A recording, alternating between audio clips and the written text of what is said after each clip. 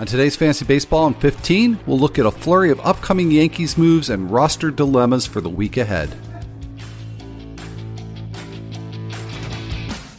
Like death and taxes, Dodger's gonna Dodger. I have not had 3 cold brews yet. It works great in a fantasy league. I'm just glad I am not at the dentist. Fantasy Baseball in 15 on The Athletic.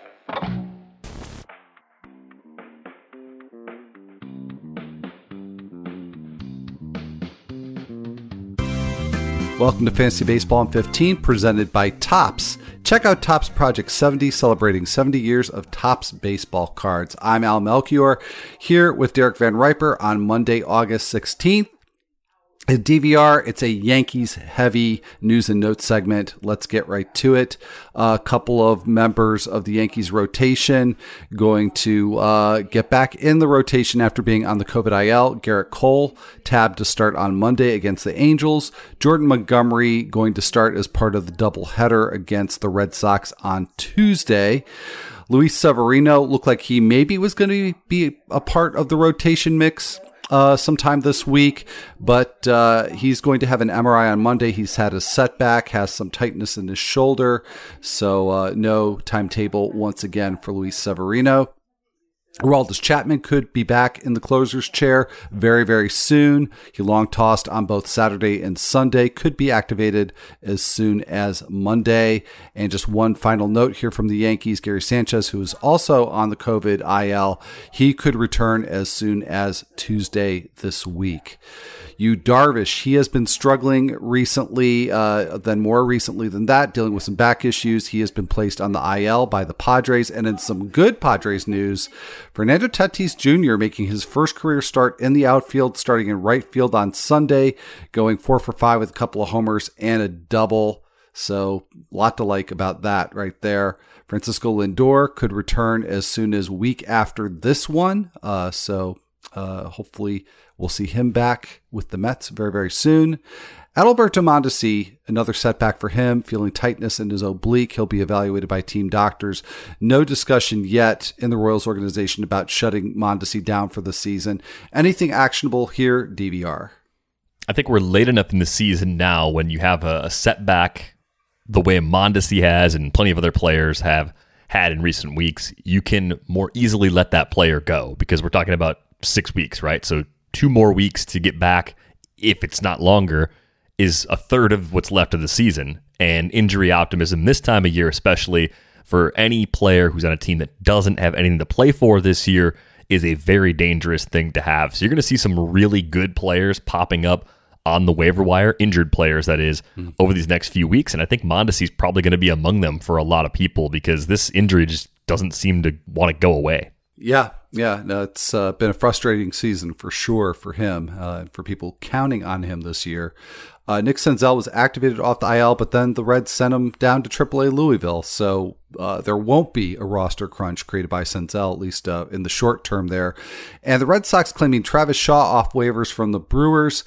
Kind of a strange situation there, DVR. First of all, we don't know when exactly Shaw might start playing with the Red Sox. We don't know what the role is. It seems like there's a number of players there, though, who maybe could stand to lose playing time. The most obvious would be Bobby Dahlbeck, but also occurs to me that maybe we see some outfielders get squeezed for playing time, and Jared Duran would be, I think, the most obvious one there. Do you have any concerns for anybody currently on the roster and them losing playing time? No, I think you nailed it. I mean, I think with Shaw being a lefty and Dahlbeck being a righty, they could go to a straight platoon at first base. So I think Dahlbeck would lose the most, but I think Duran's already in just a little bit of danger because the outfield became more crowded when Kyle Schwarber was activated from the IL just a few days ago. Yeah, and where that factors in too is that Schwarber, they don't really need him at first base at this point, so that definitely crowds things up in the outfield DH situation. A couple of closers notes here. Joe Barlow getting his second save of the weekend against Oakland. Is it time to go try and pick him up, DVR? The situation in Texas, not sure how many save opportunities are going to be there, not sure if this is a signal that this is Barlow's job. How are you reading this whole situation?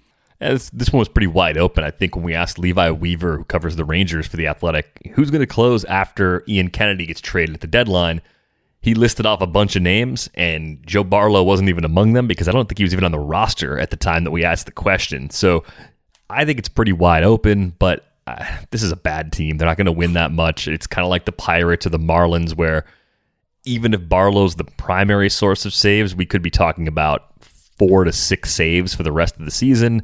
I think he's kind of interesting. He's a 3-pitch reliever. The numbers overall have been good both at AAA and in the big league so far. So I do think skills-wise, he's worth taking a chance on, but it'd be a pretty small bid for me. It has to be at least a 12-team league, I think, for me to go ahead and say, like, yeah, sure, pick him up and try to squeeze a few saves out of him the rest of the way. All right. Well, if you had a choice, let's say Barlow's out there, but also Michael Givens, who got a save on Sunday at Philadelphia, who would you prefer? Because obviously that Red situation's been really crowded, really fluid, but Givens lately seems to have the upper hand. Yeah, I think I'd go Joe Barlow over Givens just because I think the Reds, ever since they traded Raisel Iglesias, have been pointed more toward a 2 to 3 person committee than just about any other team in the league. So I think there's a better chance that Barlow gets you the half dozen saves you want, whereas Givens, I think, will be used in all sorts of high leverage spots. He'll probably get you 2 at least. He's more likely to get you the safe floor, but I'd rather go for the ceiling at this point in most situations, so I'd choose Joe Barlow. Let's take a look at some of the more interesting performances from Sunday. There were really quite a few, particularly among pitchers. Triston McKenzie, I mean, he's been trending very steadily towards being a very reliable fantasy option. Really cemented that on Sunday at Detroit. 8 innings, nearly a no-hitter for him, just giving up 1 hit, no runs, no walks, 11 strikeouts, just a dominant performance. Are you totally bought in at this point on Triston McKenzie? I mean, I'm trending back that way. I liked him coming into the season, and I suffered through a pretty rough first half and had to cut him when he got sent down in a lot of leagues. So I'm not reaping the benefits with a player that I liked quite a bit coming into the year. Plenty to like here with McKenzie, though, right now. Even though it was against the Tigers, a lot of swinging strikes in that outing. And I think the command is gradually improving this season as well. That was part of the problem earlier in the year. He couldn't locate the fastball very consistently. He's done a much better job of that recently. So I'd probably look at him as a fringy, like top 50-ish sort of starter the rest of the way. Yeah, but the overall trends here are good. A lot of his best starts are clustered up here in the last 6 outings or so. Yeah, that's for sure. And with the walks really on the decline, great thing to see from McKenzie. And Eliezer Hernandez, first start off of the IL on Sunday against the Cubs. So a bit of a soft landing for him, but he nailed it. You have to give him credit for that. 5 1/3 innings, just 1 run allowed on 4 hits and a walk, 4 strikeouts to his credit. Reed Detmers, also a very nice start for him. First one, really, you could say that's a really good, impressive start out of his first 3 career starts for the Angels. 6 innings for him, just 1 run on 3 hits, couple of walks, 6 strikeouts. And let's toss one more starter here. Nestor Cortes. It is the year of the Nandos, we keep reminding everybody. So we should have seen this coming with Nestor Cortes. Another good start for him against the White Sox this time. 1 run over 6 innings, 7 hits, 1 walk, 7 Ks. So Hernandez, Detmers, Cortes, where should they be starting in fantasy at this point? I mean, Hernandez almost everywhere. He was pitching really well before he got hurt. He's not coming back from an elbow or a shoulder injury. So I'm in. I think the next start is going to be a more difficult matchup than the Cubs. The current iteration of the Cubs is brutal, but there's a pretty big gap for me between Hernandez and then Cortes. Detmers of this group probably has the most long-term ceiling, but we're talking about dynasty and keeper leagues, and he's already rostered in most of those. I think you can pick your spots, though, with Detmers. Those first 2 starts, as rough as they were, are not indicative of what he's likely to do. He was one of the more polished pitching prospects in the draft last year, so it would not surprise me to see him have a little bit of success here down the stretch. He was completely dominant at AA earlier this season, so if he pitched to like a 4 ERA and a 125 whip with a strikeout per inning the rest of the way, I wouldn't be surprised at all. Yeah, they'll play in a lot of leagues. And the thing is, too, that Detmers has had some tough matchups to start his major league career, including this most recent one against the Astros. So definitely too early to discount him based on the first couple of starts that he had. Let's talk about one other pitcher because, we've seen a succession of pitchers, DVR, really succeed over an extended period, and yet we've not been able to figure out why. Very early in the year, we saw Jose Urena, more recently Willie Peralta. Let's talk about a non-Tiger here. Jay Happ since coming to the Cardinals, good results, but not great ratios. And that trend continued in his Sunday start in Kansas City, 5 2/3, scoreless ball, 5 hits allowed, but 2 strikeouts, 2 walks. So you can't get too excited about those ratios. But that's been kind of the MO for Happ. Is there anything that you see here in terms of what he's done with the Cardinals that looks different and markedly better? Not really, not at a glance at least. So I think really it's just being in a pitcher-friendly environment for home starts. I think he's a very matchup-dependent starter at this point in his career and at this point in the season.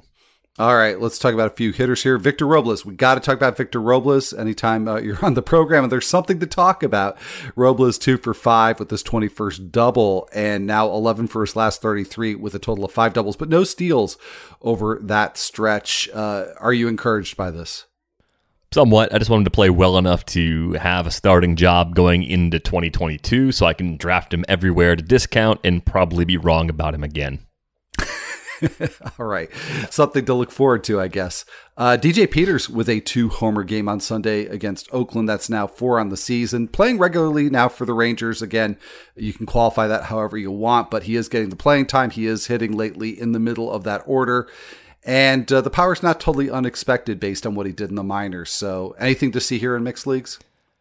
Probably not in mixed leagues. Maybe in like a packed week, you could stream him if you've already sort of lost the batting average category or if you've got so much cushion you can afford to take the hit, because I think the swing and miss in his profile will always be there, even if he figures it out at the big league level.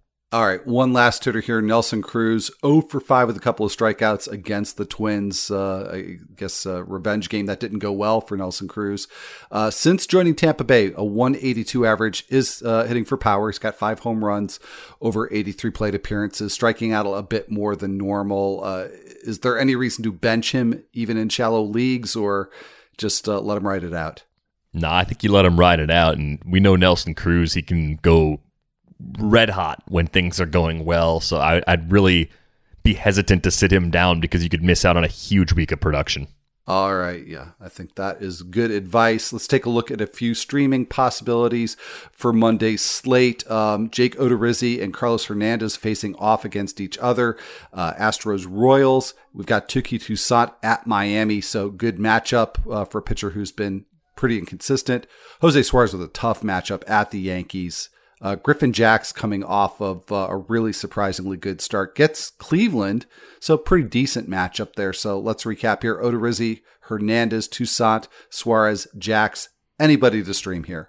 Yeah, I like Odorizzi and Touki probably the most. I think if I had to pick a third, given the matchups, Griffin Jax would get the edge over Carlos Hernandez. Hernandez is a great start later on in the week, during the weekend, that you're definitely going to want to use him for that. Suarez is basically untouchable as a streamer for me, given that road matchup against the Yankees. All right, yeah, and Griffin Jax, also the best name out of that group, I would say. Although you could go with Odorizzi. I mean, Touki Toussaint's not a bad name either. That's true.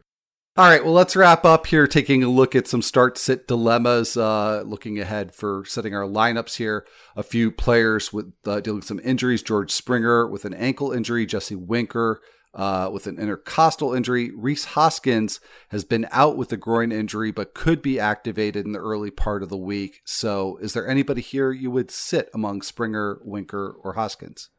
I think Winker, because it's a recurring problem for him, I might be more inclined to sit him. Hoskins is probably back in. Springer, I think because they said he had a good day on Sunday, I'm more inclined to play him than not, unless I've got a really good fallback option. So kind of a mixed bag, as it always is from that group for me. And then just a few pitchers to think about here. Luis Gil and Huascar Ynoa look like that. They might have 2 start weeks, but both now line up for just 1 start. We've got Gil against the Red Sox, Ynoa at Miami. Are they good for just the 1 start? I would hold off on Gil if possible, but I'm definitely in on Ynoa because I love picking on the Marlins right now. All right, and then a couple of 2-start possibilities. Well, we talked about Jake Odorizzi as a single start streamer against Kansas City. He gets the Mariners, but he gets them on the road where they're a little bit tougher. We got Vladimir Gutierrez with 2 unquestionably great matchups versus Chicago versus Miami. So Odorizzi, Gutierrez, any reason not to start them with those 2 starts? got to play him. And Gutierrez has probably the two easiest matchups you could have in the same week right now. He gets the Marlins again next week on the road, too. All right, so not necessarily a pitch and ditch situation there for Gutierrez. So thank you so much, everybody, for listening. If you do have an opportunity to rate, review, and subscribe to this podcast, we thank you so much for doing so. So for Derek Van Riper, I'm Al Melchior, and we'll be right back here on Tuesday.